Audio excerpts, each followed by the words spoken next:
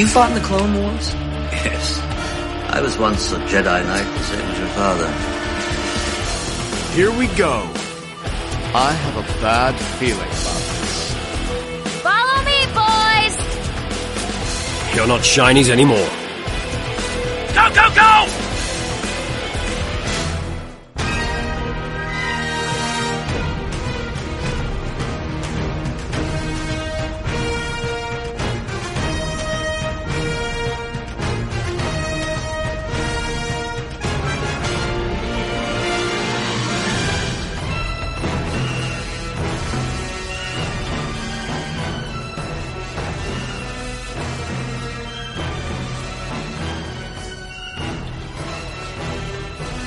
Hello again, everybody, and welcome to another episode of The Clone Wars Strikes Back. This is the podcast where we go back and celebrate the 6-year history of the Emmy award-winning animated series Star Wars The Clone Wars by discussing each and every episode and episode arc. We got a great show for you this week where we'll be discussing the first episode of The Lost Missions. That's right, Season 6, the season released on Netflix. And if you've been listening to the show for the entire run, you'll know that when we started The Clone Wars Strikes Back, these episodes hadn't even aired yet. They hadn't even aired yet. That's how close to the end we are. We're really, it's the beginning of the end. For real this time. I know I've said that a couple times, but it really, every episode kind of feels that way. Although, with The Lost Missions, it won't, we'll kind of be in the same zone for a little while, and then it'll feel like the beginning of the end again when we get to the legacy content.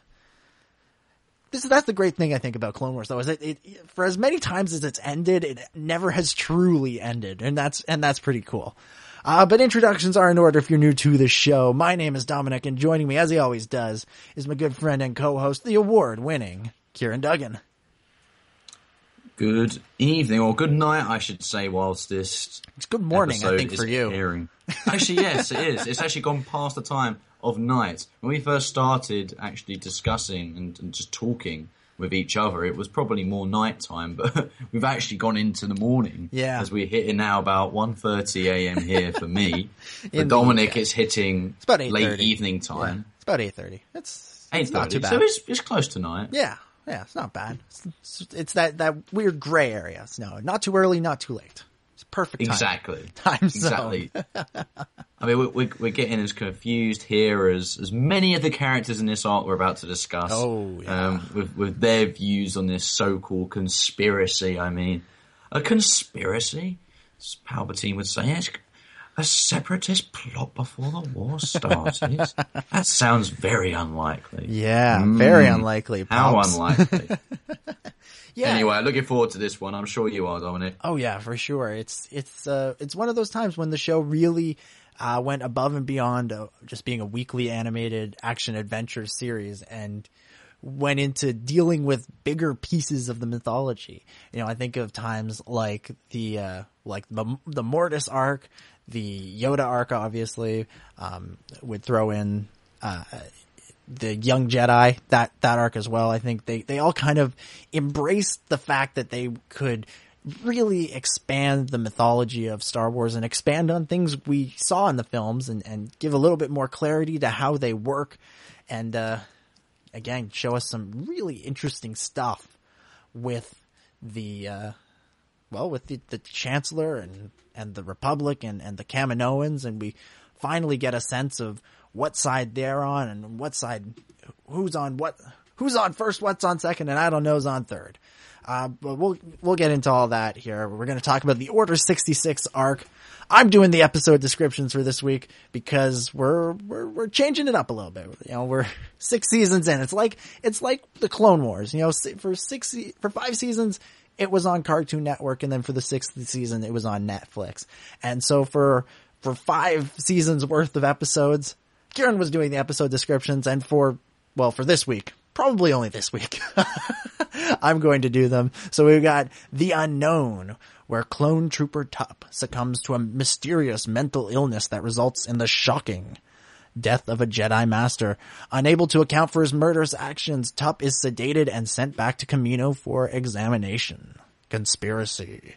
In the sterile laboratories of Camino, the ailing clone trooper Tup and his friend Fives are quarantined for examination following Tup's shocking murder of a Jedi Master. With the help of medical droid AZ-3, Fives is determined to get to the bottom of Tup's condition and uncovers a secret deep within the Republic cloning program. Fugitive. Fives breaks protocol and defies orders to dig up answers, and discovers there is an organic construct of unknown purpose hidden in the brains of all clone troopers.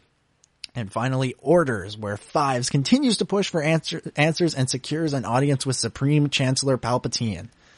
But the situation quickly collapses, and when Fives is accused of attacking the Chancellor, and he must flee into the Coruscant cityscape while pursued by his fellow clone troopers. Over to you, Ciaran. Over to me indeed. So we always start off this way, Dominic. I'm going to throw the question out to you. What were your initial impressions of the arc? Obviously quite a new way of actually digesting these episodes because of the fact they aired on Netflix and they were all out at once. So you can actually appreciate watching episodes together for a change. Yeah. But have they changed? Have your thoughts changed since they first aired? You know, I wouldn't say they've changed. I think they've stayed consistent in that I really appreciate these episodes as not only a good story, I really think they're a very good story, and they explore the clones, and the clones have been a significant, it's the Clone Wars. They're an important part of the story. And to sort of explore how they were able to go from the characters we saw in the TV series to, Commander Cody, the time has come, execute Order 66. It will be done, my lord. There's that kind of how did they switch just from one to the other? And this episode, we finally get to explore that and begin to understand a little bit more, almost from a scientific standpoint. We really get into the science of Order 66 rather than, a lot of times in Star Wars, we get into sort of the morality of this and is this a good decision or a bad decision in moral terms? But in this episode, we really went science heavy and explored, exactly how Order 66 works. And I think that, that's not how I want Star Wars to be all the time, but I think once in a while, that's actually pretty cool. And the funny thing about these episodes, these were actually the episodes I watched last. These were the last full episodes of the Clone Wars that I ever watched. And it wasn't because, I was particularly this was the arc I was looking forward to or anything quite like that. It was, I was lucky and I was able to go to a screening of the Yoda arc the night before, the episodes were made available on Netflix. And so I watched the Yoda arc, and that was supposed to be the grand finale. And so since I watched that first, I thought, well, why don't I watch these in kind of reverse order? We'll start with the Yoda arc, then we'll do the Jar Jar, then we'll do the Clovis, Anakin, Padme, banking conspiracy, shindig, and then we'll close out with the clone arc. Because, don't get me wrong, I love the Clovis arc and I love the Jar Jar arc. I do love the Jar Jar arc. But I kind of felt like I wanted an epic Star Wars story on the scale of the Yoda arc of great importance to the saga to be sort of my last memory of the Clone Wars. And this truly, I think, fit that bill and lived up to the potential. And where the Yoda arc ends kind of hopefully, this arc ends on a real downer. It's a sad ending for Clone Trooper Fives, or Arc Trooper Fives, I guess I should say. It was a character we've followed since season 1, and for his final episode, or his death episode, to take place in these lost missions was kind of poetic, because he was one of those first new characters that we were introduced to that really clicked with fans. And so I think that there's a kind of a nice, the circle is now complete feeling to that, if you know what I mean.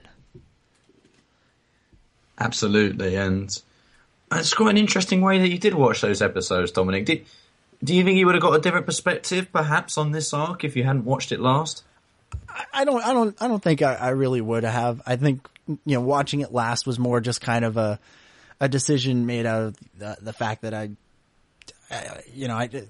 wanted to have a sort of an epic finale, and as good as those other arcs are, and as important I think as the Clovis arc is, I think they both are kind of they're secondary stories. They're not crucial to the Star Wars mythos. They're not big installments, whereas I feel the Yoda arc and this arc were. And I don't think I really have a different impression. I think, I can look at them sort of objectively. If I had watched it in the correct order, I think, the way the Yoda arc ends is the sort of a very nice ending for the series. And I think, whereas I think this ending is a little bit more tragic, and it kind of reminds us of, the fact that the Clone Wars is set in this tragic era where the good guys lose.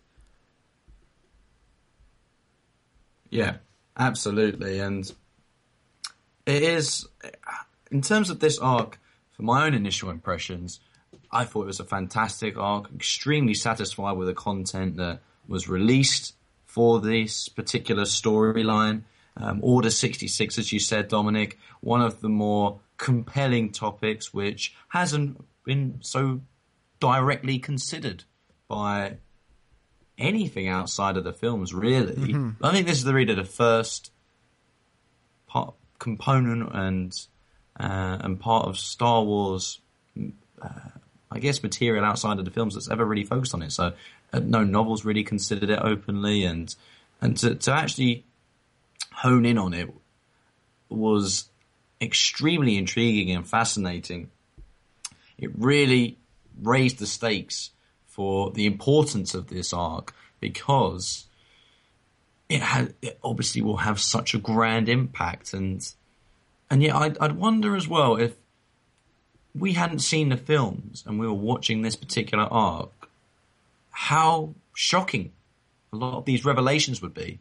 What always fascinates me with the Clone Wars is the way that, as the audience, we're able to empathize with many of these clone characters, particularly Fives in this arc, and the ordeal that he suffers and goes through, which eventually culminates in him being executed by his own troopers, and being perceived as some sort of crazed lunatic.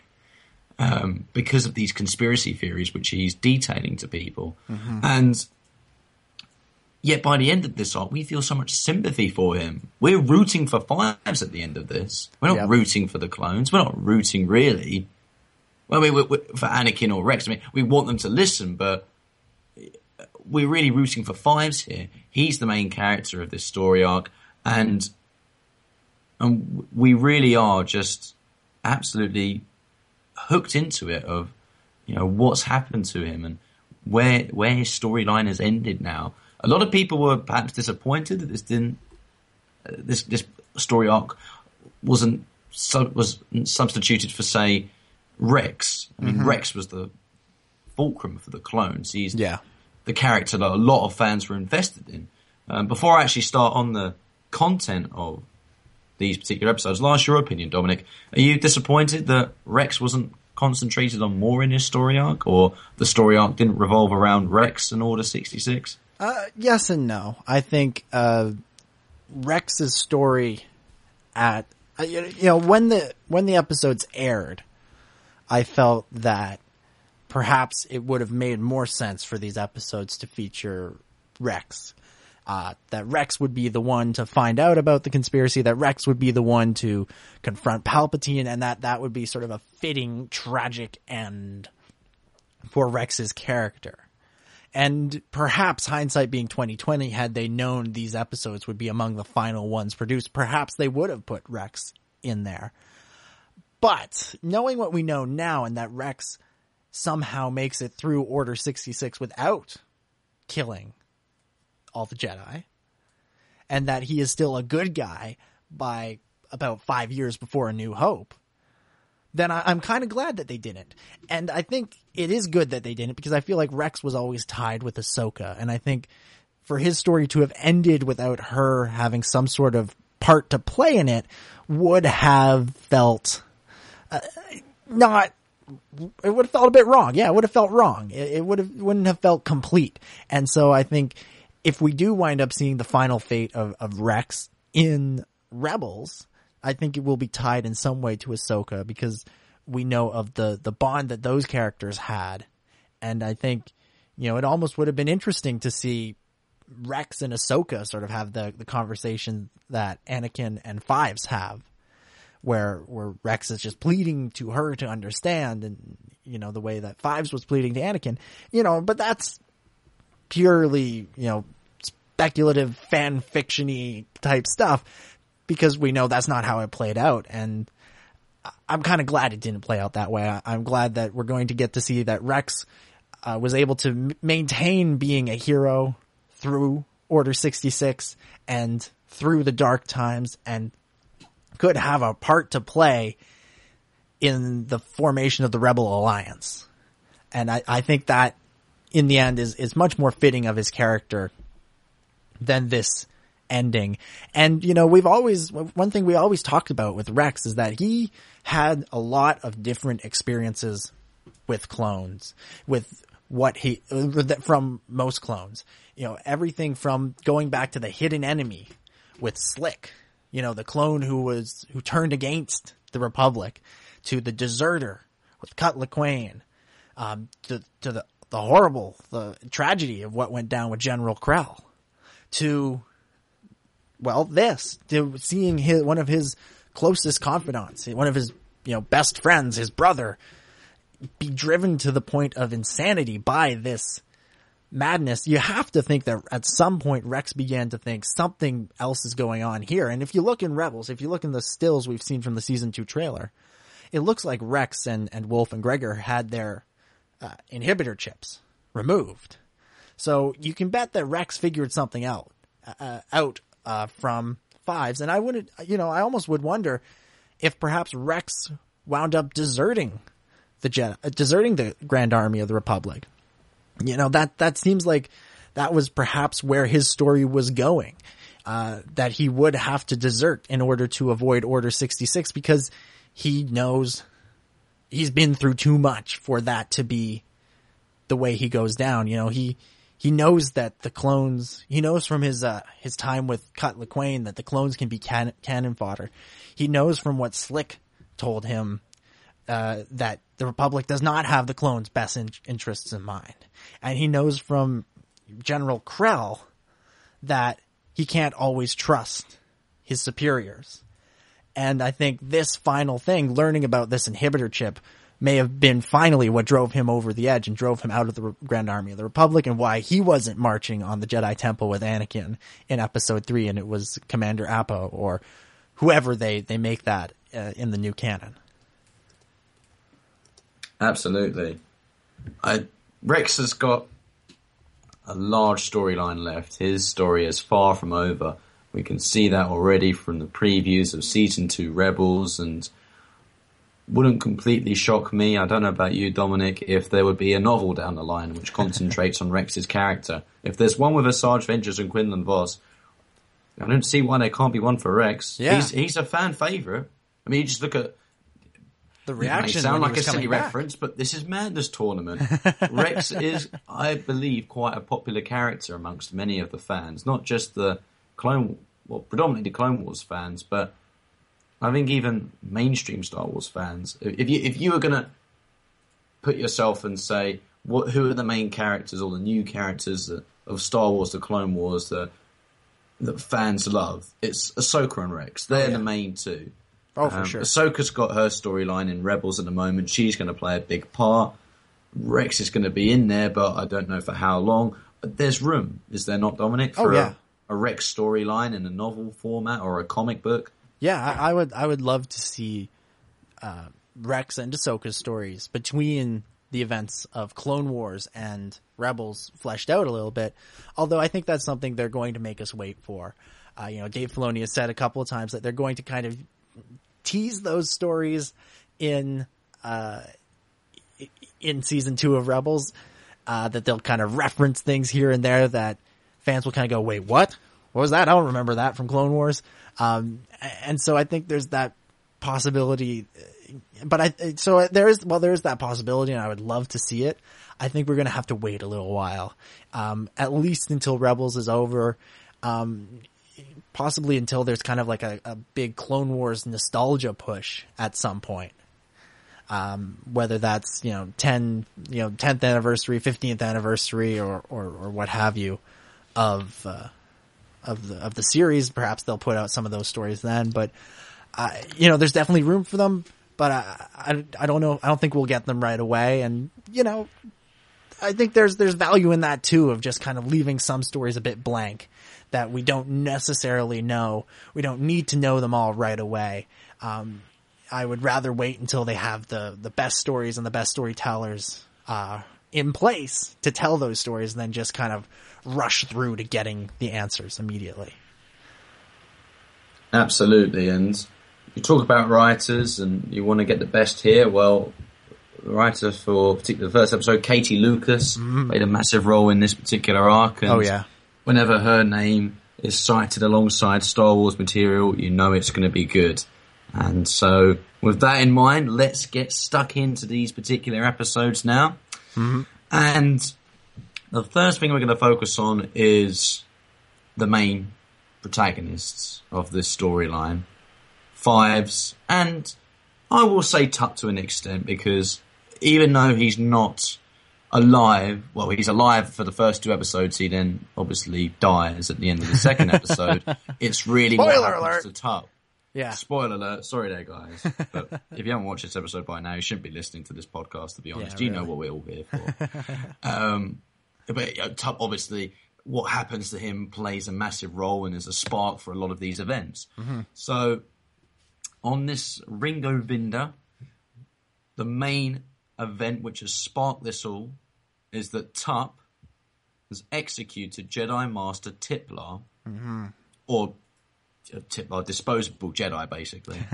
Disposable Jedi number 4. Hear of it ever again. Yeah. A bit like those 2 Jedi at Savage Opress killed by that. Well, we saw Tiplar's sister Tipli in the Son of Dathomir comic, where I think she was killed. Well, disposable Jedi number 2. Yeah. She lived a lot longer than most of the disposable Jedi. That's true. At least it wasn't I'm gonna die. I'm gonna die. Like that. I'm gonna die. Well, whatever. Point is, his name pretty much gave a clue away. If you were given a name like that at birth, you know it's unfortunate. That's really foreshadowing an ominous event that will soon happen to you. And it was right. So anyway, back to the story at hand. So Tup executed Jedi Master Tiplar. And what I want to ask you first of all is, what did you make of this scene? Because that was I remember that was the first clip that was actually released. Yeah. To way us, back. Previewing this particular arc. And you see I must have watched that clip 500 times between, the release, that initial announcement that the Clone Wars was done and the release of that clip and the actual release of the episodes, because there was a good year or at least 11 months in between. And so there was that kind of feeling of, okay, when is this going to come on? We want, and so anytime you felt the need for some Clone Wars, some new Clone Wars, you always just go and watch that and sort of see what can we glean from this. And then when they released the Plo Koon thing as well, and I have a story about the Plo Koon one for when we talk about the Yoda arc. But we'll look forward to that. Look at that, teasing the audience there. Yeah. But what did you make, Dominic, of the way that the Clone Wars team really approached this? Yeah. Because we see that clip, but it's a little bit more fleshed out when you see it from the beginning. At the beginning, they're in that little command center area that they managed to apprehend and take from the Separatists. And once Fives and Tup have been ordered to stick with Jedi Tiplar's team, you see Tup, he starts feeling his head, he doesn't feel right, he's kind of hallucinating a little bit, and then you suddenly just see this little switch in his eyes when he stares at Jedi Tiplar. So just before the scene, you see him stare, and then he comes back to his senses. But I mean, how did you make, or what did you make, I should say, of the way the Clone Wars team actually handled the way that the chip malfunctioned? Were you happy with it, and just what did you make of the scene in general? It's interesting. The way it was done, it was kind of presented almost as if Tup was being possessed. And, we know this is Star Wars, so there is sort of that mythical, magical element to it, the Force. And we've just seen all these crazy powers with the Night Sisters, and we see even more crazy powers when Dooku and Sidious try and take down Yoda in the final arc. So there's, we know that there are powers, there are things about the Force that we don't fully understand. And, we know the dark side of the Force is a pathway to many abilities some consider to be unnatural. And so, it's played off almost as if you're expecting it to be something like that. And because it is Star Wars, we think, you could think that it is something like that. Which makes the whole explanation of this, and this kind of goes back to what I was saying at the beginning about, sort of the sciencey aspect of this, kind of different. It is sort of a different answer than we're used to. They're considering if Tup has been, they're kind of having that conversation of, what is wrong with Tup, and there seems to be some kind of, that's thought to be some kind of separatist, halogen or something. You can bet Anakin and the Jedi are thinking, maybe Dooku has found some way to control these guys, and, some kind of dark force. And it turns out to be, the inhibitor chip. And I thought it was pulled off, brilliantly. I loved the line, "Good soldiers follow orders." I thought that was really, I'm just going to let y'all know ahead of time. That's going to be my quote for this arc. Good soldiers follow orders. Because I think in a couple of ways, I feel it ties back to a conversation in season 1, between Ahsoka, Commander Gree, and the James Marsters, Captain Argaius. Yeah. And, about, what does it mean to be a good soldier? And, Argaius is saying, sometimes it means going out and not following orders and doing what you think is right. Whereas Gree is saying, it's following orders, and Gunray weighs in with some useless advice. And, so then to see sort of that, to tie back to that in a way of, good soldiers follow orders. And, if you're reading the Kanan comic that Marvel is currently publishing, Kanan the Last Padawan, which tells the story of Kanan from Star Wars Rebels, how he survived Order 66 and everything he went through. And my favorite moment in that series to this point is in the first issue, or either the first or the second issue, when Order 66 gets called and the clone troopers and Kanan's clone troopers turn on him and they're saying, "Good soldiers follow orders." It was a chilling moment and a great callback to the Clone Wars, and to this arc in particular, and to how powerful this moment was, and the way they, it's interesting. They show this moment from two angles.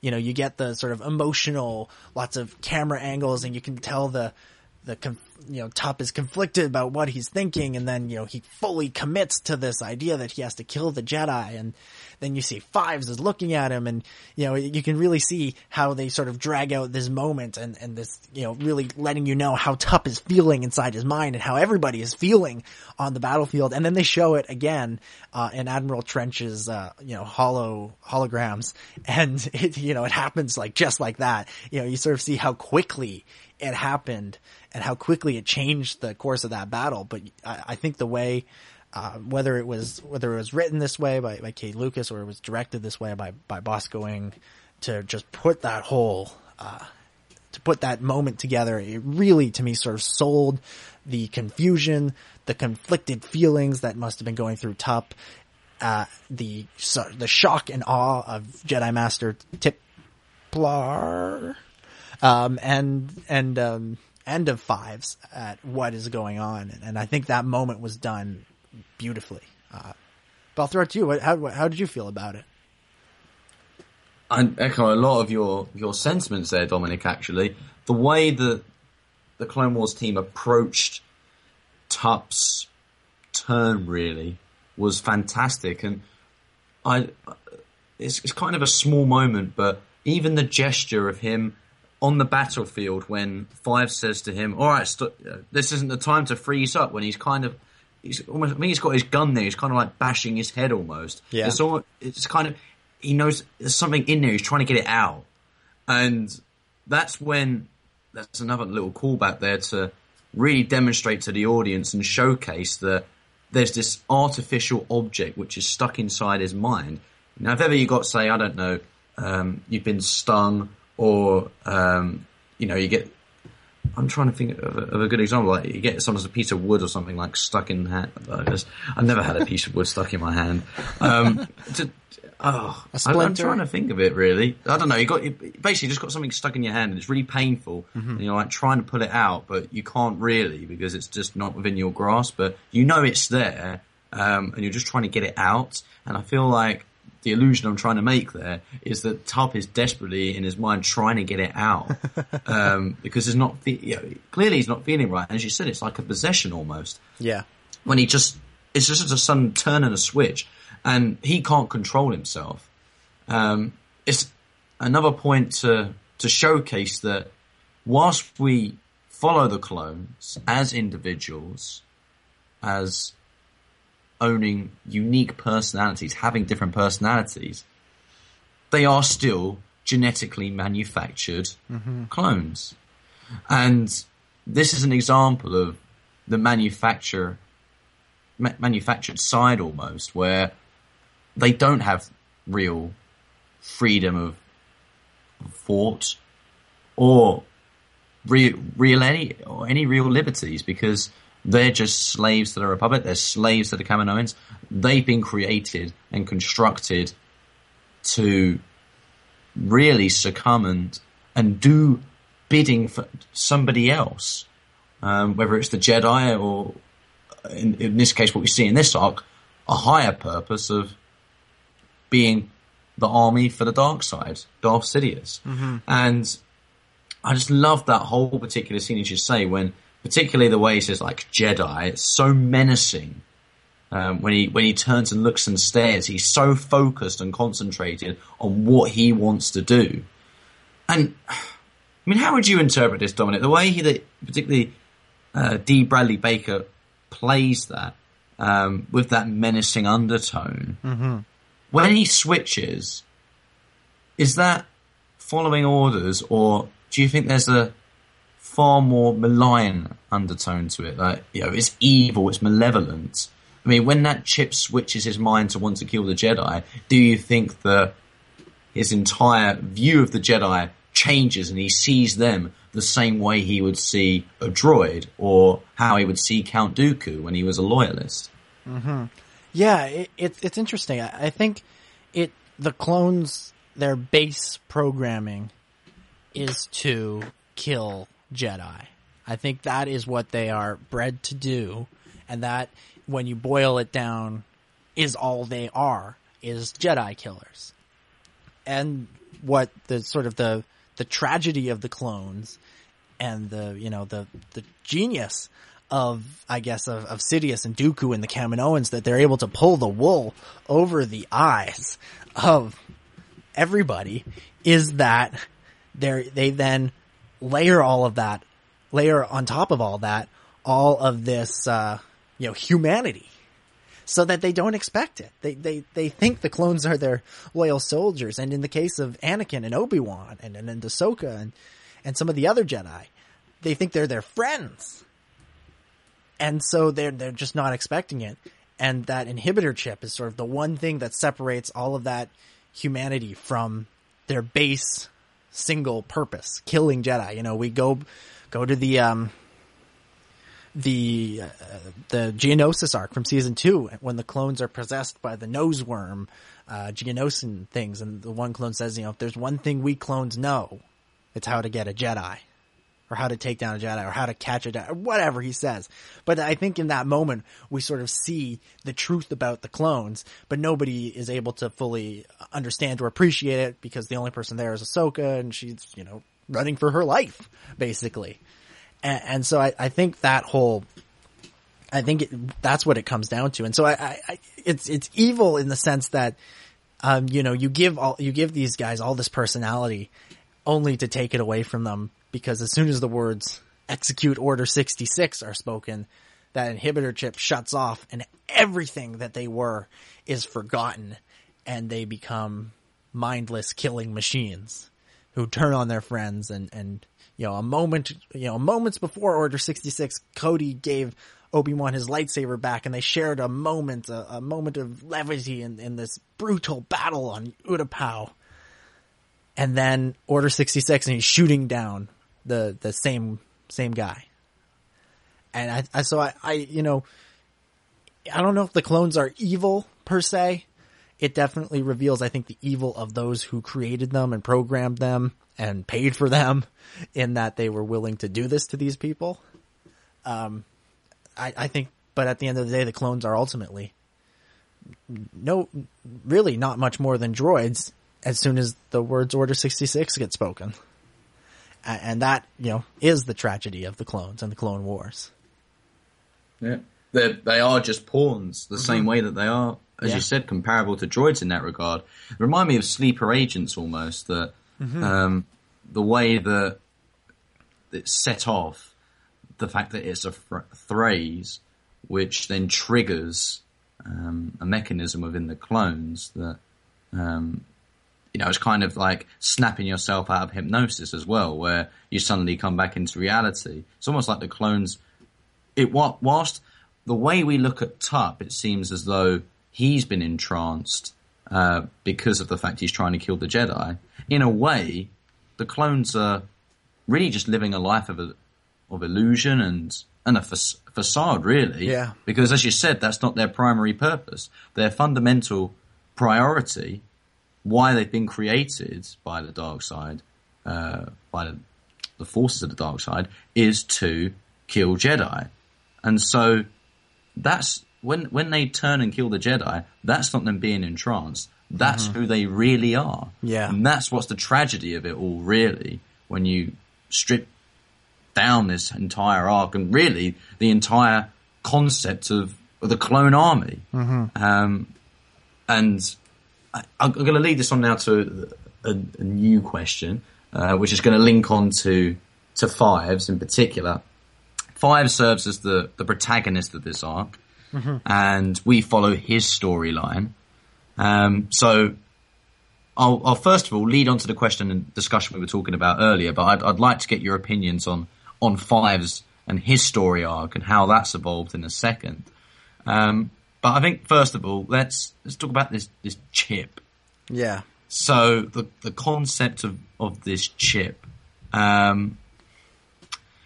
it's been what Fives uncovers is that it's implanted at the earliest stage of a clone's development. So when they're an embryo. Does that surprise you? Did you think that when those clones uttered the word Order 66 that there was a chip involved? And did you believe that it was built into them from the start? Was this a shock when you heard that? The specifics of it are never something I'd ever really considered about Order 66 before. I sort of always took it as, when Order 66 is given, the clones have no choice but to follow it. And whether that, is just the way they are, the way they were programmed, or whether that is something in their biology was never something I really thought about, other than, maybe it triggers something in them.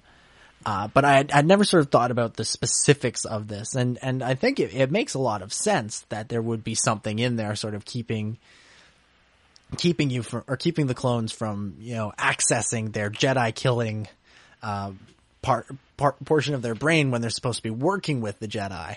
So, I think the explanation they gave for Order 66 makes a lot of sense. I like it. I think it works. But it was never something I really considered beforehand.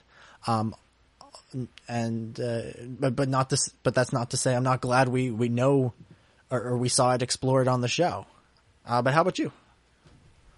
I think I wasn't entirely shocked about the notion a chip existed, because something within the clones' programming would have caused them to ultimately snap from being these loyalists to the Jedi to then ultimately just killing them. That's their primary function. What surprised me more was that at the end of this arc, the Jedi are aware of the existence of this chip. Now, they don't know what the purpose of the chip is, but they know there's a chip there. And again, it's one of these arcs where you just, similar to the later episode with Sifo Dyas, how close the Jedi are to unmasking and uncovering this entire conspiracy. Because Palpatine, we see later in this, we'll come on to his role a little bit later, but he is desperately trying to ensure that this clone, Tub or Fives, don't fall into the hands of the Jedi. Shaak Ti is there, but he presses on the clone to either stay with the Kaminoans or come to the medical facility in the Grand Republic, but not the Jedi Temple. Because if the Jedi find out what this primary function is, then his plans will be, as Sidious just put it, my plans will be ruined. As Tim Curry put it. So that, I was surprised. I mean, were you surprised about that? I mean, once you knew the chip existed, were you at all surprised that the Jedi learnt of this fact, that this chip existed? Yeah. Obviously interpreted as an aggression inhibitor chip. I think this is another one of those moments for the Jedi where, while they realize something is wrong, and then the fact that this chip exists should raise a lot of eyebrows, and it probably does, I think they are so caught up in the war that they almost don't want to know. And that they're willing to buy into this explanation that it's an aggression inhibitor chip.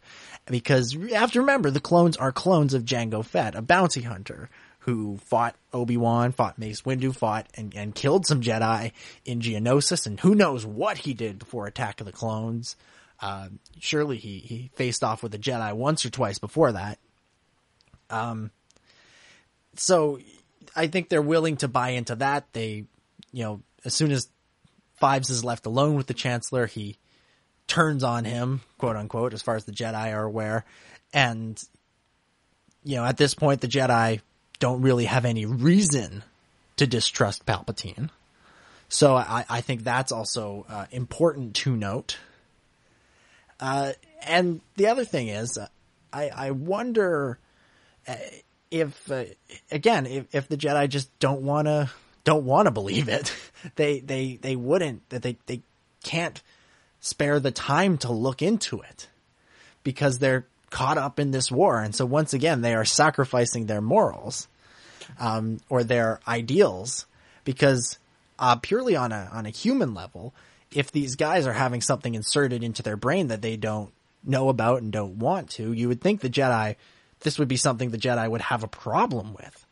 I think also the very fact that the Jedi are against, or are willing to work with the clones who are bred for battle and don't know anything else is another sort of sacrificing of their ideals, because these people don't really have a choice. And you would think that the Jedi would want people to, in a free and safe society, to be able to choose whether they were to fight or to choose basically whatever they want. So, I don't know. To me, it seems like another one of those failings of the Jedi Order that we constantly see in this series that ultimately culminates in their downfall. I like that critique, particularly the idea that the Jedi don't want to hear about it, because the Jedi, one of their main functions is supposed to be keepers of peace and justice in the Galactic Republic. And they're fighting a mass-scale war here of epic proportions. And they're collaborating with the clones. The clones are necessitated to fight in this war. The Jedi need them. And I'm going to use the words here of Darth Sidious in this particular arc. He uses the phrase isolated incident. He asks Count Dooku, is this an isolated incident? I think that's how the Jedi are perceiving it. They're looking at this and saying, this is an isolated incident of something going wrong. It's one clone. Now, of course, this is a clone here that as fans we've become really endeared to, so we see him as far more valuable than just a generic clone that we've seen in the Grand Army of the Republic, because we have ties to him, emotional ties. Mm-hmm. But we have to look at it from a third-person perspective. If we were neutral in this, it's just one clone who looks like he's gone mad, and if you believe in the idea of this aggression inhibitor chip, well, he has become overly aggressive and uncontrollable. He's become belligerent, he's become hostile, violent towards the people who he's supposed to be sided with, who he's supposed to be aligned to. Mm-hmm. And that, from that perspective, you can understand why nothing really happens, because it's a conspiracy theory. How many times do we talk about this in our real world whenever people say statements that may well seem quite folly or mere myths and fantasies? You know, one person making this grand claim and we kind of label them as conspiracy theorists, and we don't really want to have anything to do with it, do we? Mm-hmm. We kind of just see them in a way as fanatics. I feel that's the same way that people look at clone Trooper 5s. So with that in mind, Dominic, how would you critique and assess Fives' story throughout this entire story arc? I mean, when we last saw him, we were coming off the Umbara arc, I believe. Mm-hmm. I can't remember if we saw him before that, but yeah, the Umbara arc, which of course would have had massive implications for not just him, but for the entire 501st. Yeah. That whole ordeal with General Krell turning on them, a Jedi turning on them, surprisingly. Yeah. And so we see Fives here in this arc. Clearly, he's forged close connections with Tup. He seems to be one of his best friends. He's looking out for him. And he's supposed to just be a regular 501st ARC trooper, if there is such a thing as a regular ARC trooper. And then by the end of it, he's obviously seen as being mad, violent, and it seems like he's malfunctioned. How would you assess his character? Fives in this arc, yeah. You know, he's the, you know, he's the classic the hero that nobody believes. He's got the answer. He's figured out the puzzle mostly, and nobody is really interested in believing him. Nobody wants to believe him. Nobody really wants to listen to him, and he's faced by, you know, the other thing is he's up against people who are actively trying to stop him from spreading this information because it would be very bad for them. So I think, you know, to see him in this arc, you know, Fives is one of those characters we've watched from the beginning. We've seen his entire story from Domino Squad through Rookies, through the invasion of Kamino, to his promotion of ARC Trooper, to losing all the other members of his squad, right down to this is the end for him. You know, plus, as you mentioned, the Krell stuff. So, you know, like Rex, he's been through a lot, and we've witnessed that with him. And I think, you know, just to the end of the story, for his story to end, I think this is, you know, it's a fitting end.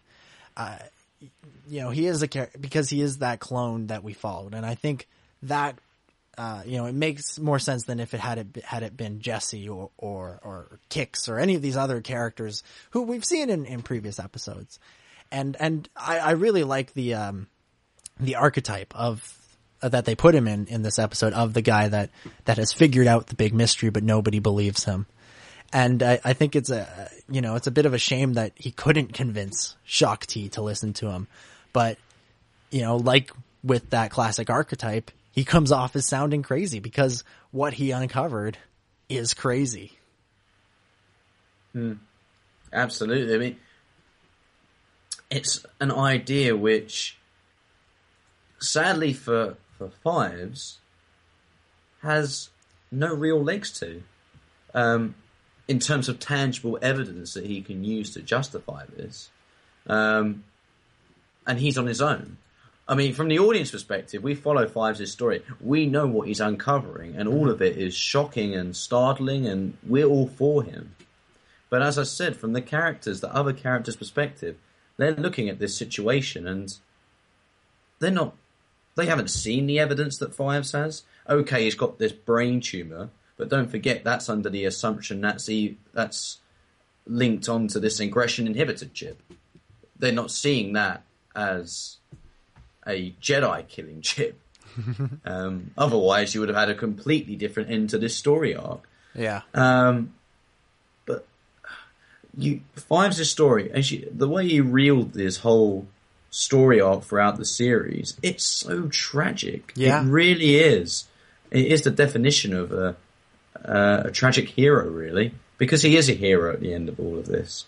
More so than most, because he unraveled it and wanted to unravel the mystery, the conspiracy, and wanted to do something about it. He was taking action. Yeah, I think in Five's story is what we see is kind of an extreme version of what all the clones go through. Is that, you begin with this squad that you train with and you become very close with, and then you have to just witness them all basically be killed off one by one, or be killed off, or be one of the ones that are killed off. You basically just have to get used to the idea. And I guess, this is how it is in the military in general. I gather, never having been a part myself, that, you get to know these people, and then every day you risk the chance of losing them. And with the clones, when they are, involved in such a massive war, and they are ultimately just cannon fodder, Fives' story is kind of, the most extreme version of it, but it is sort of typical of the clones. You fight with these people until they die, and then you're the only one that's left, and then you die, essentially. Yeah, that is completely true. I mean, the clones are just they are akin to droids, all but name almost. They're not necessarily mindless automatons, but they're manufactured, artificial, and they're serving the function of a higher being. Mm-hmm. At the end of it all, some of the clones, of course, we see the likes of Cut the Quay, who's taken on his own life, away from the war. Yeah, but that's very rare. Mm-hmm. And of course, the way that the clone acceleration process works,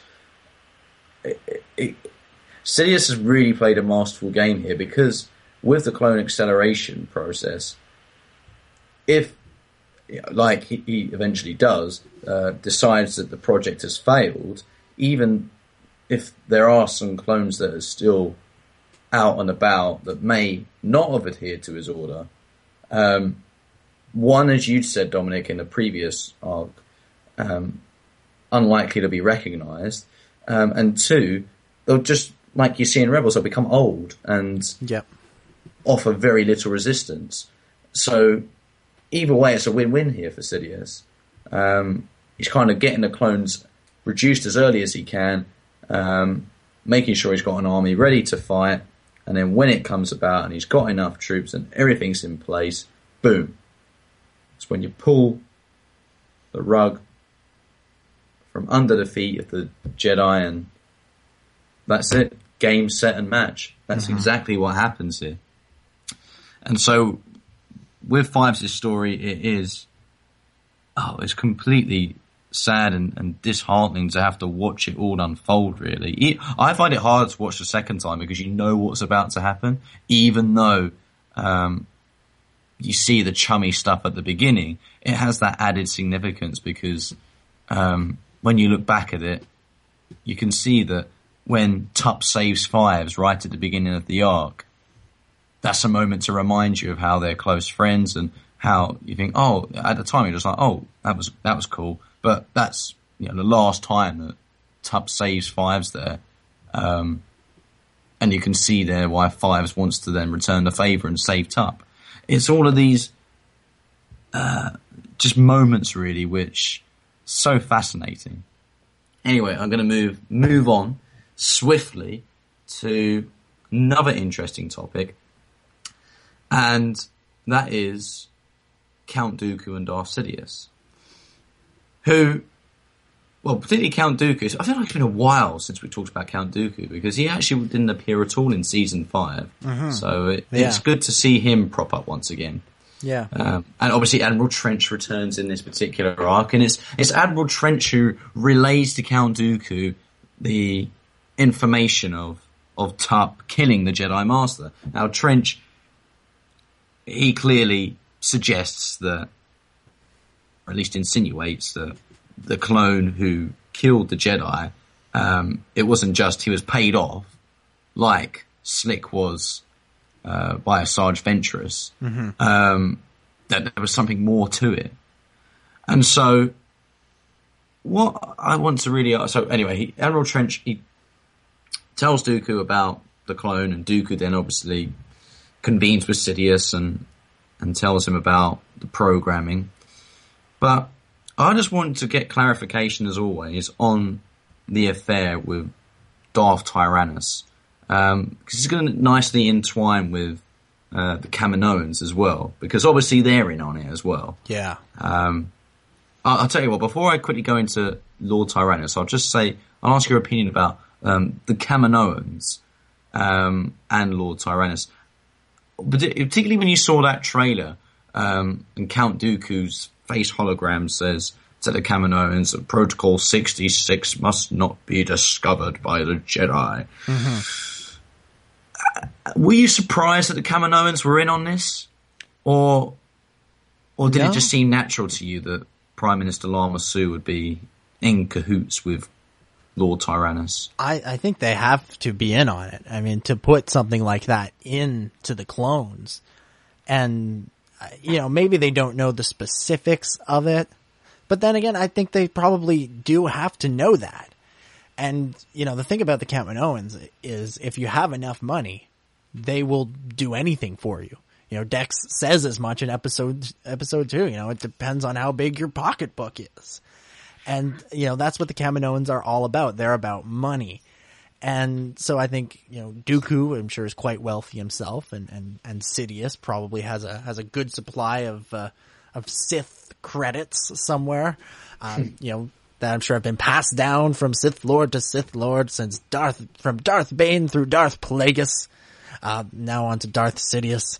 So I imagine that there's, lots of money at their disposal, and they go to the Kaminoans and say, this is what we're going to do. Here's the money. Here's a little extra to make sure you never say anything about it. And, understand that not only that, you're getting this money to do this for us, but if you betray us, we will show up and kill every one of you. Whether it's Dooku and Sidious together, just Dooku and Grievous. I mean, if Grievous marched into Tapoka City there, he could do some serious damage. It would not be easy for the Kaminoans alone to take him down. So well, the thing is, Dominic, then, I want to ask you, because about Grievous and the Tapoka City part, that's really struck up a thought in me. We see in season 3 the invasion of Kamino as the Separatists tried to procure Jango Fett's DNA. In light of this, what was the purpose of that? Because Count Dooku could have just asked one of the Kaminoans to deliver the DNA sample if he wanted. Why go to all that trouble? What do you think was the end game? As you said, they could have caused a lot of damage. Obviously, the clones were there to protect them, but I that always confused me. So, but I'm sidetracking a little bit. But what would you say to that? I think that the Battle of Kamino was all for show. I think it was just a play by Sidious, telling, or obviously through Dooku, who then passed it on to Ventress and Grievous, but to just kind of invade to keep the Republic off their scent. You would think that would be an obvious target for a separatist movement, that is trying to eliminate the Republic Army, trying to end the war, it would make sense to go to Kamino and invade. And I think they went in there, Sidious and Dooku at least, expecting to lose. I mean, they sent Grievous and Ventress, who, while they are effective, they're also not the most effective duo you could send. Well, they aren't Dooku and Sidious. Yeah, exactly. I think, you know, they did obviously do some damage and create some problems for the Republic, but ultimately it was more just a matter of just putting on a show, trying to convince the Republic that this really is a war.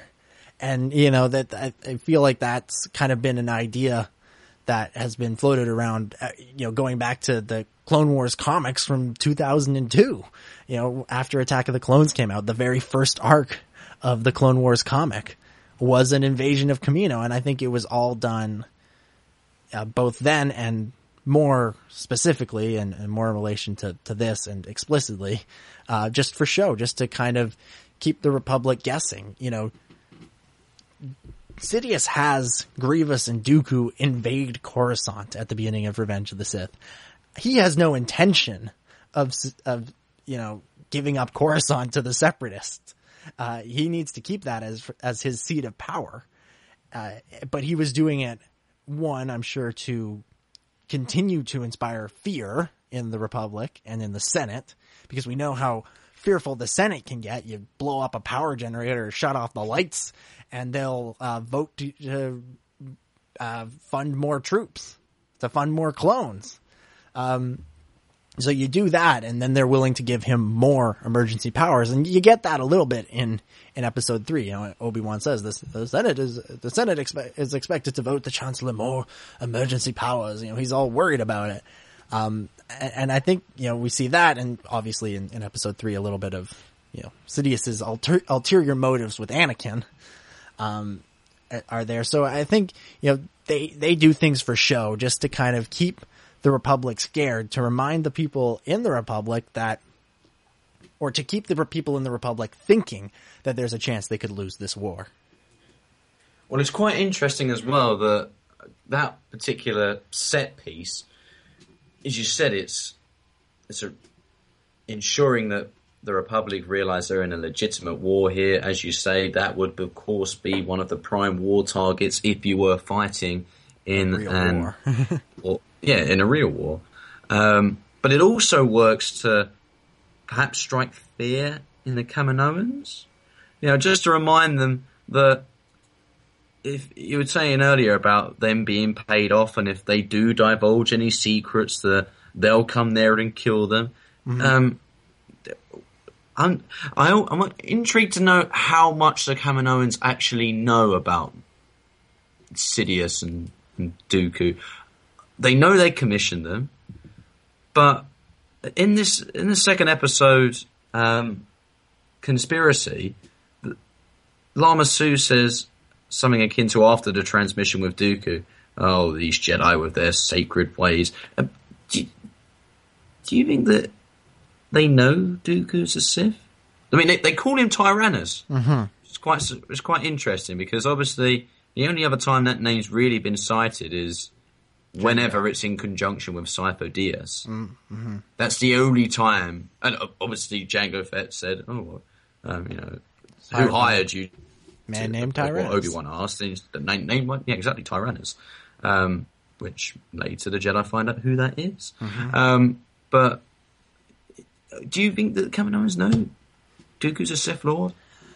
I don't think they know. I don't think they fully care either. Again, I think the Kaminoans are driven purely by profits. They want to make, you know, they're interested in money. Again, as Dex said. So I think that this guy Tyrannus, and perhaps with his buddy Sifo Dyas, that's still a bit unclear. We'll get to that when we talk about the Yoda arc, I'm sure. Showed up and tried to buy this army, and they included this feature that the clones, this inhibitor chip, and that the clones would be Jedi killers, and all of this sort of idea. I don't think they know Dooku's a Sith. I don't know that the average person fully understands the difference between a Jedi and a Sith. I think to people, to the people of the galaxy, there are just Jedi, and then there are Jedi that go bad. Because, it's one of those things. The Sith have been extinct for millennia. They are the stuff of myth, the stuff of legend. Nobody knows about them, other than the Jedi. And the Jedi, because they have to fight them, and, the Jedi probably don't want the galaxy at large panicking because of the Sith. And the galaxy at large probably doesn't know what the Sith is. And so I don't think they know that Dooku's a Sith. They may think he's a rogue Jedi or a Jedi gone bad or anything like that. But definitely, I think that portion of his identity is kept secret. And I don't think that it would matter one way or another to the Kaminoans as long as he's paying them. Yeah. I could see that. And Lord Tyrannus, he states as well in this transmission that Master Sifo-Dyas was the only Jedi who ever knew this. And I don't want to go into too much in Sifo-Dyas because the fact that his story is genuinely considered later in this season. But, I mean, obviously we see that's just an alias. I won't even go into Sifo-Dyas because I want to save that for another day if I'm being honest. But it was just intriguing to see the interaction between the two, and because I feel as though Dooku justified it. I don't actually think he believes this, but to the Kaminoans, as though saying, it was created to ensure rogue Jedi were ever to emerge, that we'd be able to deal with them, etc., etc.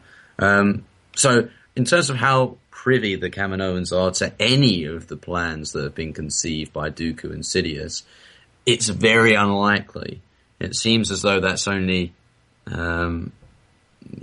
that's a gift bestowed upon the Sith. They're the only ones who know what the plans are. Obviously, case in point with Darth Maul, that he knew that the Clone Wars existed, but no one outside of the Sith realm, almost, or the duo, actually knows what these grand plans really represent and what their purpose and function is.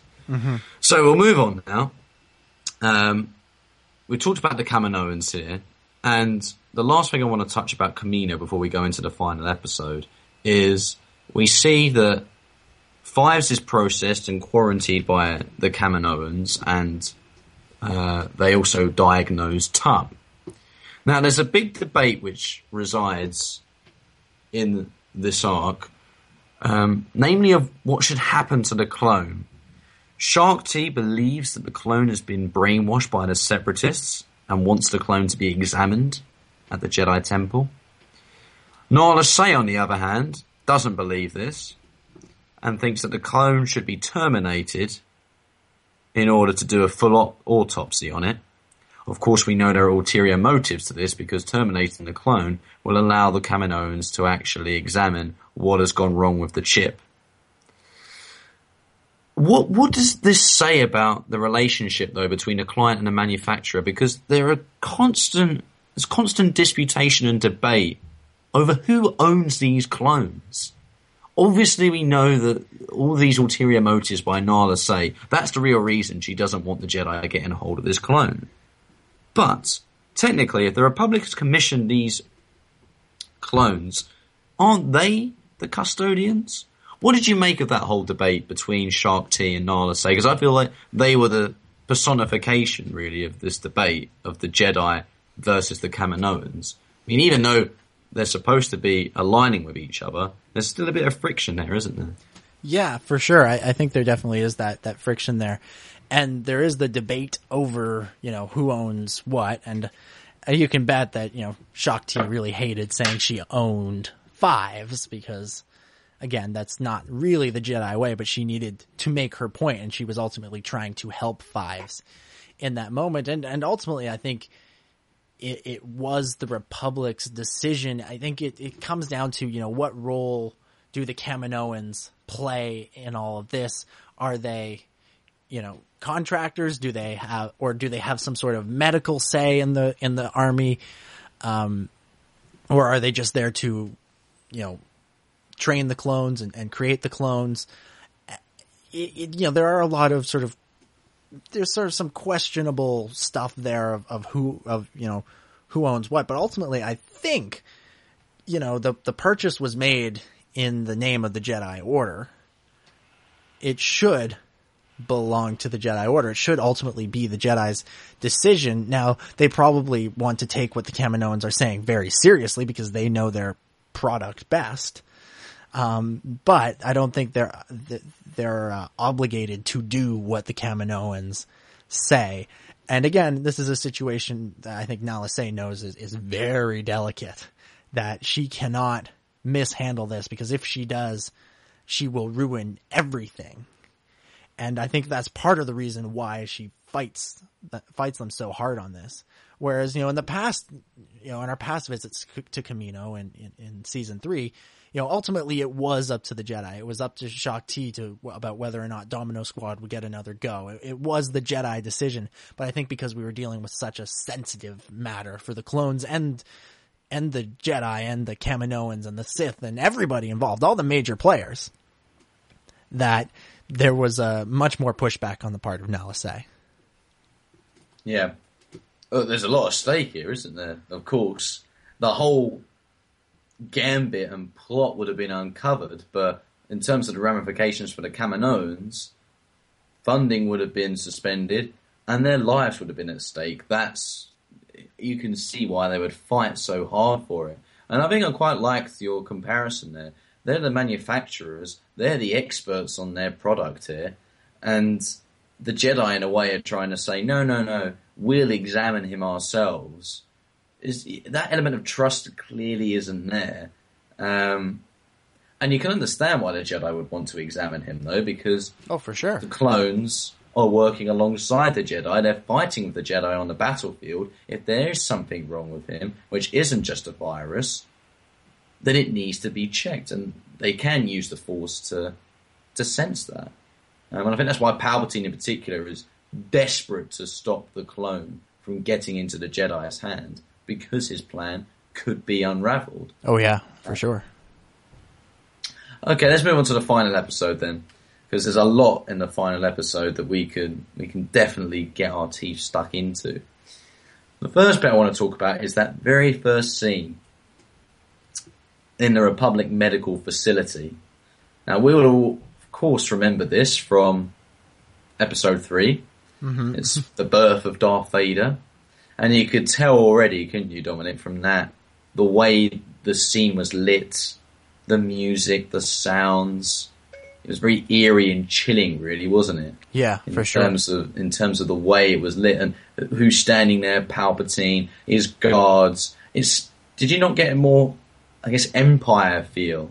Age absolutely. Of Empire compared to Clone Wars. Oh yeah, absolutely. I think the more this series went on, the more we got that Empire feel. I think we really got it last week in the Ahsoka arc, and this week as well in these arcs. I think we're really beginning to see how the Republic military turned into the Imperial machine, and this is definitely a part of it. And we know the importance of this location in Star Wars history. This is where Darth Vader is essentially reborn. And I think, just setting it there, like you said, it means something bad is going to happen. And indeed it did. Indeed it did. There was the massive debate there. Again, Nala Se and Shaak Ti both pleading Fives predominantly, both pleading their separate cases to Palpatine. Unbeknownst to Fives and Shaak Ti, sadly, the Chancellor was never ever going to side with the Jedi on this matter. Yeah. Again, I just love that line, and I'm going to spoil my quote here, but I don't really care because it's pertinent to this particular scene. But when Palpatine's there and he says, the Separatist plot before the war started, that sounds unlikely. And then the Kaminoan says that it's impossible. And it's just all there. That's great, breaking the fourth wall, so to speak. The dramatic irony there was so obvious, but it worked brilliantly. Yeah. And I did love actually the way it was performed by Tim Curry. It wasn't it took a bit of time to adjust, I think, from Ian Abercrombie because of his phenomenal performance as Palpatine. But I feel that Tim Curry, he gave it a very good shot as well, I have to say. Did like his Palpatine. Yeah. And particularly, it was well suited to the Palpatine post Season 5 anyway, because we're getting closer to Revenge of the Sith. Mm-hmm. I want to ask you this question, though, Dominic. It's always made me very curious, this scene. But what did Palpatine say to Fives? What did he say to him when everyone leaves? What did he say? And he goes and says to Fives, "Where were we?" And that real, you see his face goes from the kind, benevolent Chancellor to the evil Sith Lord Darth Sidious in that one moment. Yeah. Well, first and foremost, the best answer to this question ever given was by Star Wars artist Paul Bateman, who said Palpatine told Fives the Clone Wars is being canceled, and that's what caused him to lose his mind. So, good, a great line from Paul. But I think Sidious just told him everything. He laid it all out on the table, and he knew that, Fives would try to kill him as a result. I mean, that's what happens when he reveals he's a Sith Lord to people. I mean, even Anakin pulled his lightsaber on him. So I think he knew that Fives would try and kill him, but he also knew that he would not be killed by some clone, and that this would ultimately be his way to show this guy, or to turn this guy from, the clone that's having a bit of trouble into, the villain that Nala Se wants him to be perceived as. Yeah. And at the beginning of the episode, we see that Fives is drugged. Yes. Do you think that played as a factor to him being more aggressive? I don't know if it played. Was that already? Is it just what Sidious said to him? I think it was what Sidious said to him. I think that the drugged aspect of it was for Shaak Ti, was to make Fives again seem a little bit more crazy before he started shooting at Palpatine, so that Shaak Ti would be a little bit more inclined to believe that this guy would pull his gun on the Supreme Chancellor of the Republic. Absolutely. I thought that was a great scene, and I love it when those little moments there where we don't really know what was exactly said, but we can imagine it. Yeah. And I imagine you're completely right that he revealed the orchestrated, as Fives said, much of this, unbeknownst to him.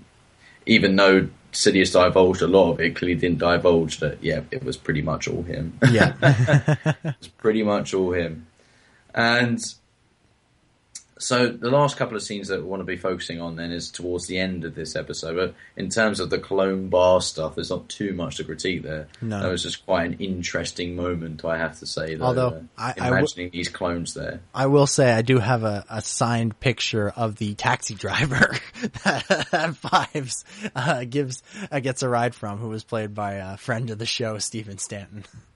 Oh yes, very nice, of course. The taxi driver was quite funny, actually. Yeah. But yeah, the idea of clones going out, getting drunk, going to nightclubs. Yeah. Sounds like a bit of a life, don't it, really? Yeah.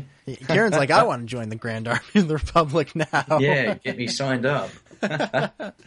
We'll get you all cloned up. So, the final main scenes that need to be focused on then are, of course, the meet-up between Anakin, Rex, and Fives. Mm-hmm. The big reveal, so to speak, where Fives divulges and lays it all on the line to Anakin and Rex, and they don't believe him.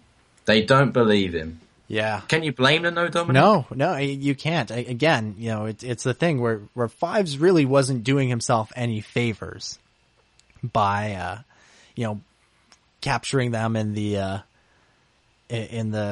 ray shields. Yeah. He wasn't doing himself any favors. He was he appeared crazy to everybody around him. And, if there was somebody who would believe this, it would be Anakin, or maybe Obi-Wan, and Rex as well. But just because of the things they have been through together, and because they are sort of an unorthodox Jedi and an unorthodox clone in a way.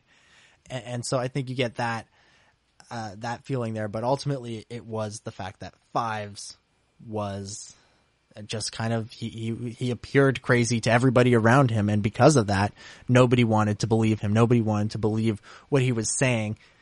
And, what he was saying was, put yourself in universe. What he was saying was crazy.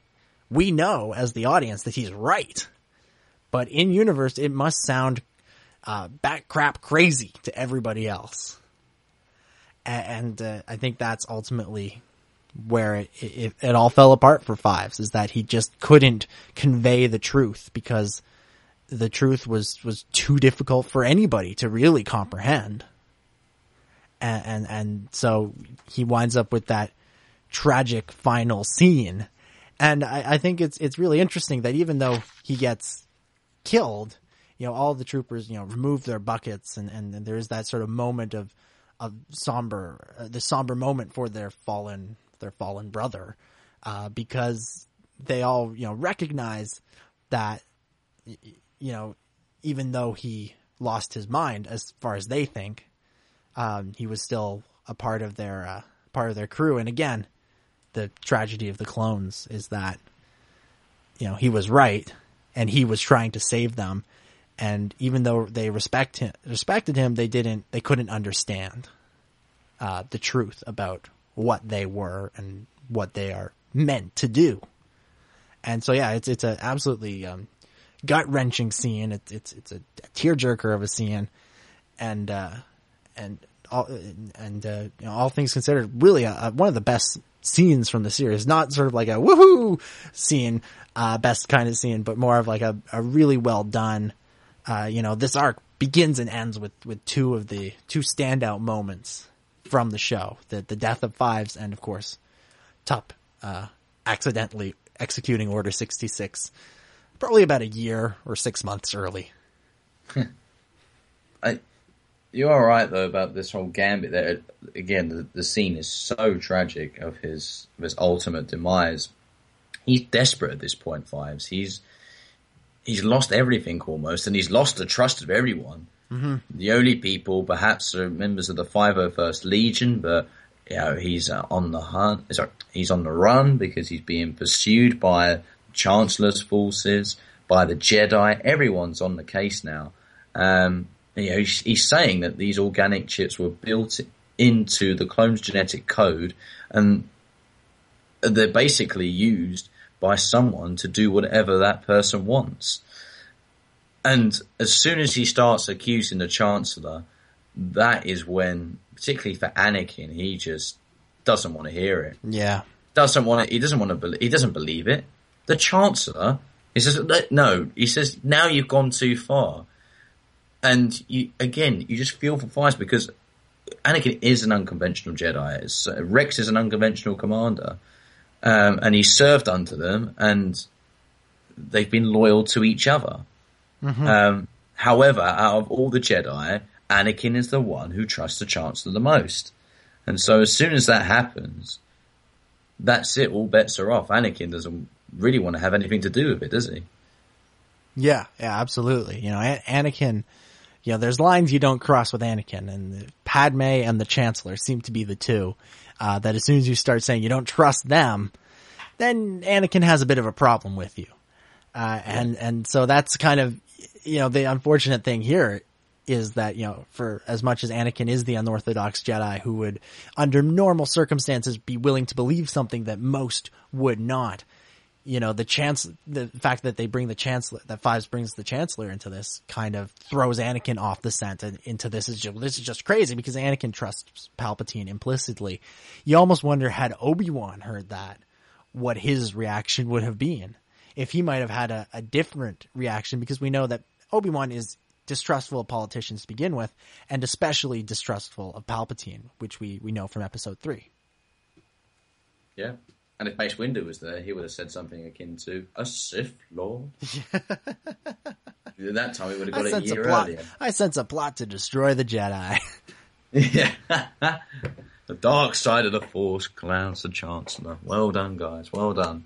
3 years too late. No, probably 10 years too late, but well done. Well done. Okay, I got two. No, I've already got, I guess. Yeah, two questions. Two questions to finish off. So the penultimate one here.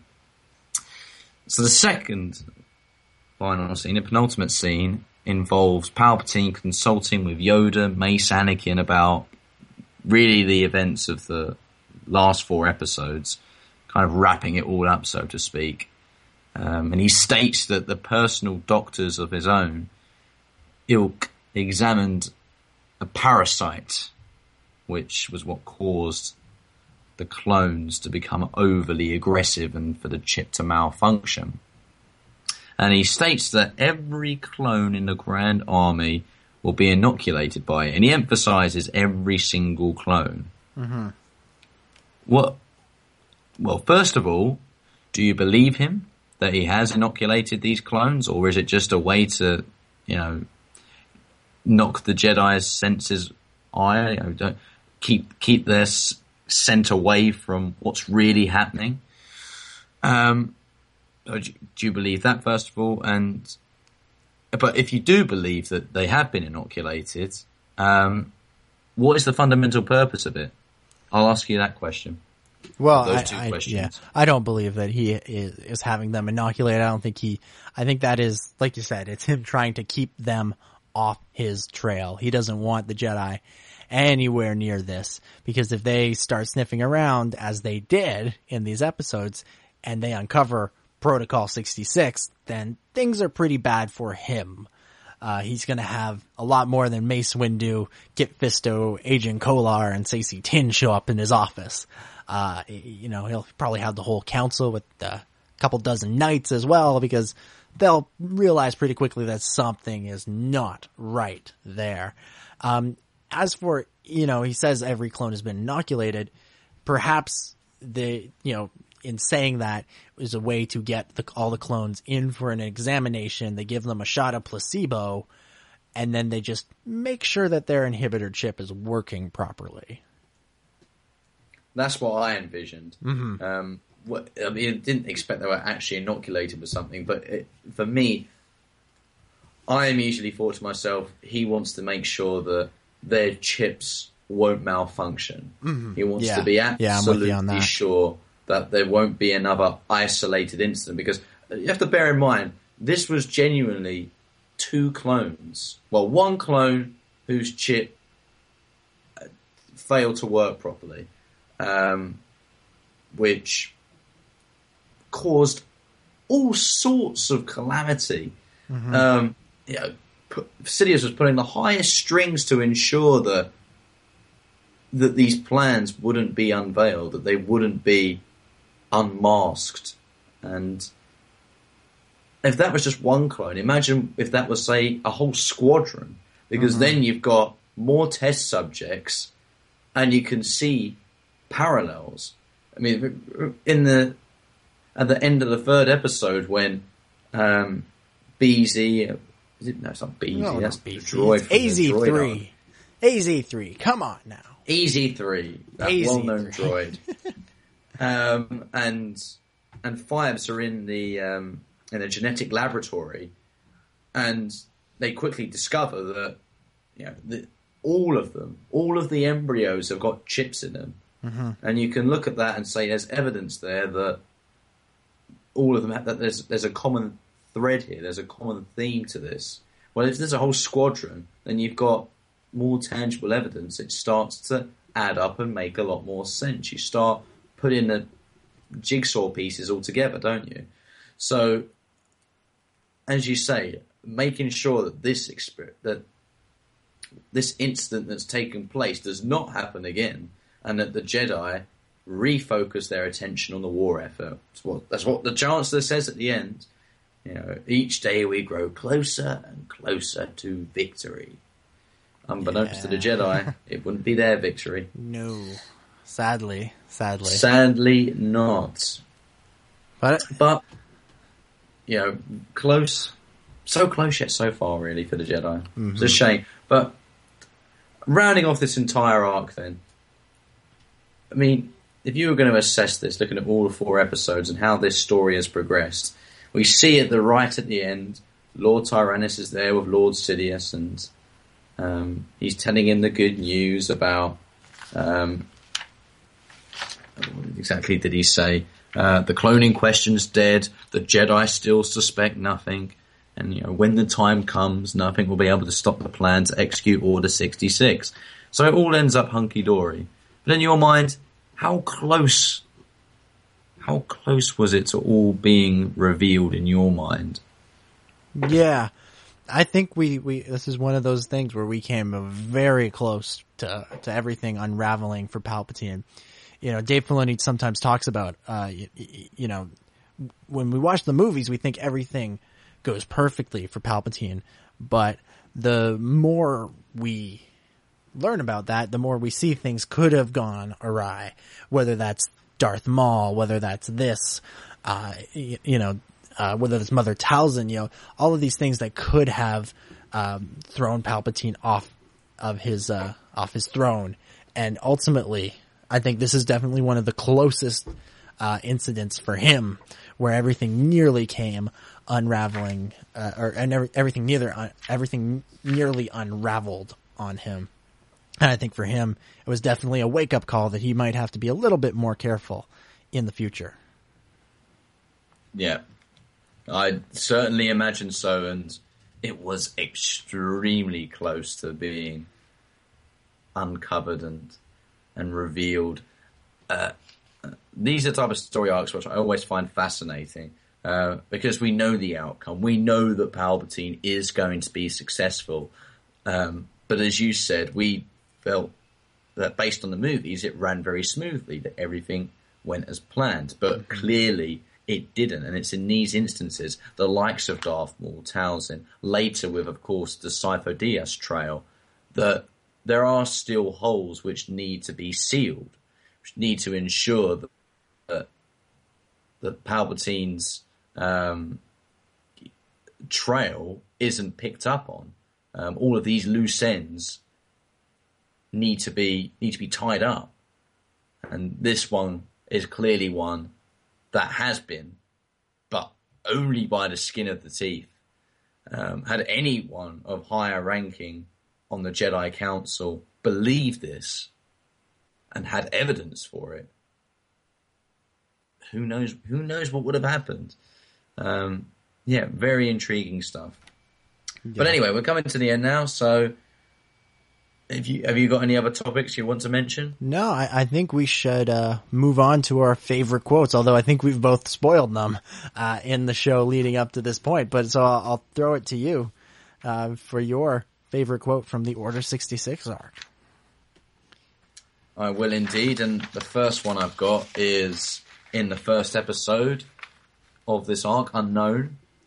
And it's when Anakin, Fives, and Rex, they're all in their space suits, and they see in front of them this massive sized droid army. And Anakin's considering taking them all on. And here's the quote. "This is stretching it, even for you, sir," says Rex. "Rex, you're beginning to sound like Obi-Wan." That's what Anakin says. I quite like that little slight dig there at Obi-Wan, saying like, "Oh yes, the negotiator. No, yeah. I'm the action guy. Let's do this." So I'll throw it over to you, Dominic. Yeah, well, for me, like I said, good soldiers follow orders is my favorite quote from this entire arc. I think there's something so chilling about it, the way it calls back to season 1, but puts things in a completely different perspective. And I love like I said, I love the way it came back in the Kanan series, and I hope it continues to be revisited in any future Order 66 stories that they tell us. But I definitely consider that to be the really one of my favorite moments in this arc. Absolutely. And the final quote that I've got here is from the final episode, and it involves Stephen Stanton's taxi driver when they're at the clone bar, and Fives has refused to pay his fee, and all the clones start jeering at him, and he says, "Yeah, Mother is a droid as well." A little slight dig there, the clones. They all then lob their bottles at the taxi. Yeah. I was like, my word, that reminds me of a standard Friday night in London, to be honest. Your mother is a droid! Oh dear. Brings back night. No, it doesn't bring back any night memories. I think that's what we'll be hearing all over the place next summer at Star Wars Celebration Europe. Yeah, we'll have our own clone bar we'll be going to. Yeah, outside the Excel Center is going to be very interesting. Can't wait. Cannot wait. But that, I imagine, wraps up this arc. Yeah. So, in true spirit, Dominic, I will ask you the question first. What is your final thoughts of this episode and score out of 10? Yeah, for me, this was definitely a highlight from the series. I thought it was cool to get into some of the more sciencey aspects of Star Wars. My favorite aspects of Star Wars are usually sort of the more mythological elements to the story. You know, the Force, the Jedi, the Sith, that sort of, the ancient struggle, that sort of thing. But I also think it is fun every now and again to, knuckle down and understand some of the science of it. Yes, I do like the midichlorians, even though they aren't mentioned at all in this arc. And not that they really had any purpose to be. Got sidetracked by midichlorians again. Really some great stuff. It was a tragic arc for Fives, a tragic end for a character, like I said, we followed from season 1. And I think that was a fitting way for him to go out. Albeit a sad one. And also it was interesting to see the way that Tup fell apart, to see the way everybody struggled to deal with this reality. And like I said, I love the archetype of the guy, of the character who knows the truth but cannot convince anybody of it, because the truth is it's stranger than fiction. It could never, as far as anybody thinking rationally, could never possibly happen. But as we know from episode 3, it happens. So for me, definitely a highlight of the series. I did really enjoy the character of AZ3. I thought he was a fun character, and Ben Diskin did a great job voicing him. And of course, Dee Baker, just a phenomenal job, as always, doing the voices of the clones. Another clone-heavy arc where he really had to carry a lot of it himself. And I think, being the emotional core, or Fives being the emotional core, we really got to see his range and his ability to make that clone voice just work on so many levels. And so I'll give this arc I'll give it a 10 out of 10. I really did enjoy it. But over to you for your final thoughts and score out of 10. This arc was fantastic. One of the all-time greats. And I remember Dave Filoni's comments before the episodes of the Lost Missions actually aired, and he said that he was some of the best of all time, and how right he was. An arc which focused and centered on the clone troopers was always going to be a good one. We'd seen it with Umbara, we'd seen it with the Domino Squad. They'd all been excellent episodes, and these episodes certainly lived up to that. Order 66 has always been surrounding in mystery. It's something that we've always wanted to understand, but had never really had the opportunity to really focus in on it in depth. This arc gave us the opportunity, and it did it so well, as we were able to follow Fives, who was the protagonist, and also see the perspectives of the Sith and the orchestrators of everything that's been going on here. The Count Dooku's, Darth Sidious, Lama Su. And what is so great with arcs like these is that we know the outcome of the story. We know what happens with Order 66, but we don't know what happens before it. And it really did reveal a nice bit of information there that really you get to stick your teeth into. Sidious unraveling his entire plan to Fives. The Kaminoans in on most of it. And the idea that Sidious's plan could well have unraveled as a result of the events of this arc. It just adds layers to already a compelling mythological story. I mean, this was focused on the science aspect, but I mean, in terms of the entire mythology of Star Wars, it still sits in as one of the all-time greats. So I can only give it a 10 out of 10, like yourself as well. And in terms of, again, the animation quality, visually, it's on par with anything that is also on television at this point. Certainly worthy of Netflix coverage, I should say. Oh yeah, absolutely. So that will wrap things up for us this week here on the Clone Wars Strikes Back. Ciaran, thank you so much for hosting with me and for picking up the ball and picking up the slack for me this week when I couldn't get as invested as I usually like to with these episodes, and really carrying the show this week. I really do appreciate it. No, not at all, Dominic. I always enjoy doing the questions as well, and I feel like a nice, compelling discussion was had. Oh yeah, absolutely. So if you want to get in touch with us between shows, you can send us an email, clonewarsstrikesback@gmail.com. Let us know your thoughts on this arc or any of the arcs we have coming up. Remember, we are at the end. We've got 3 more arcs from the Lost Missions. We've got 2 story reels, a comic book, and a novel from the Legacy content. And then that is it. We are really approaching the end here, guys. And we want to thank everybody for your continued support as we race towards the finish line. So again, clonewarsstrikesback@gmail.com if you want to share your thoughts. You can follow the show on Twitter @TCWStrikesBack. You can follow me personally @DominicJ25. You can follow Ciaran @CDuggan6. You'll also you can like the Facebook page if you want to keep a little bit of Clone Wars in your news feed. That is the page to like. Just search for the Clone Wars Strikes Back, and that way you will never miss an episode. Another way to never miss an episode is to subscribe in iTunes. You want to subscribe to the Star Wars Underworld podcast feed. Just search for the Star Wars Underworld on iTunes, and you can subscribe there. That's where you'll get this show and my other show, the Star Wars Underworld podcast. You get 2 shows for the price of 1 in that feed, and that price is absolutely free. And speaking of the Star Wars Underworld podcast, you'll definitely want to check that out.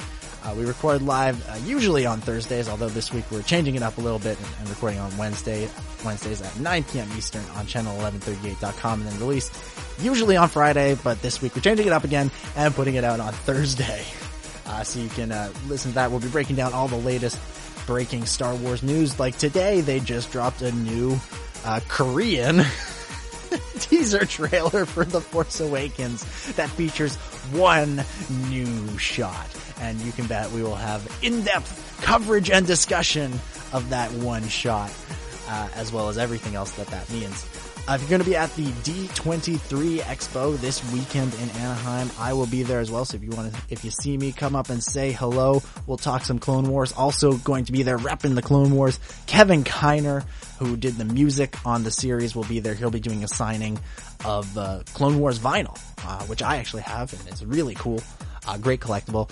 And also Ashley Eckstein, Ahsoka Tano will be there. So you definitely want to, you don't want to miss those guys at the expo, and that's going on this weekend, August 14th through 16th at the Anaheim Convention Center. That's the former home of Star Wars Celebration. Oh, it'll be a trip down memory lane, I'm sure, as soon as we get there.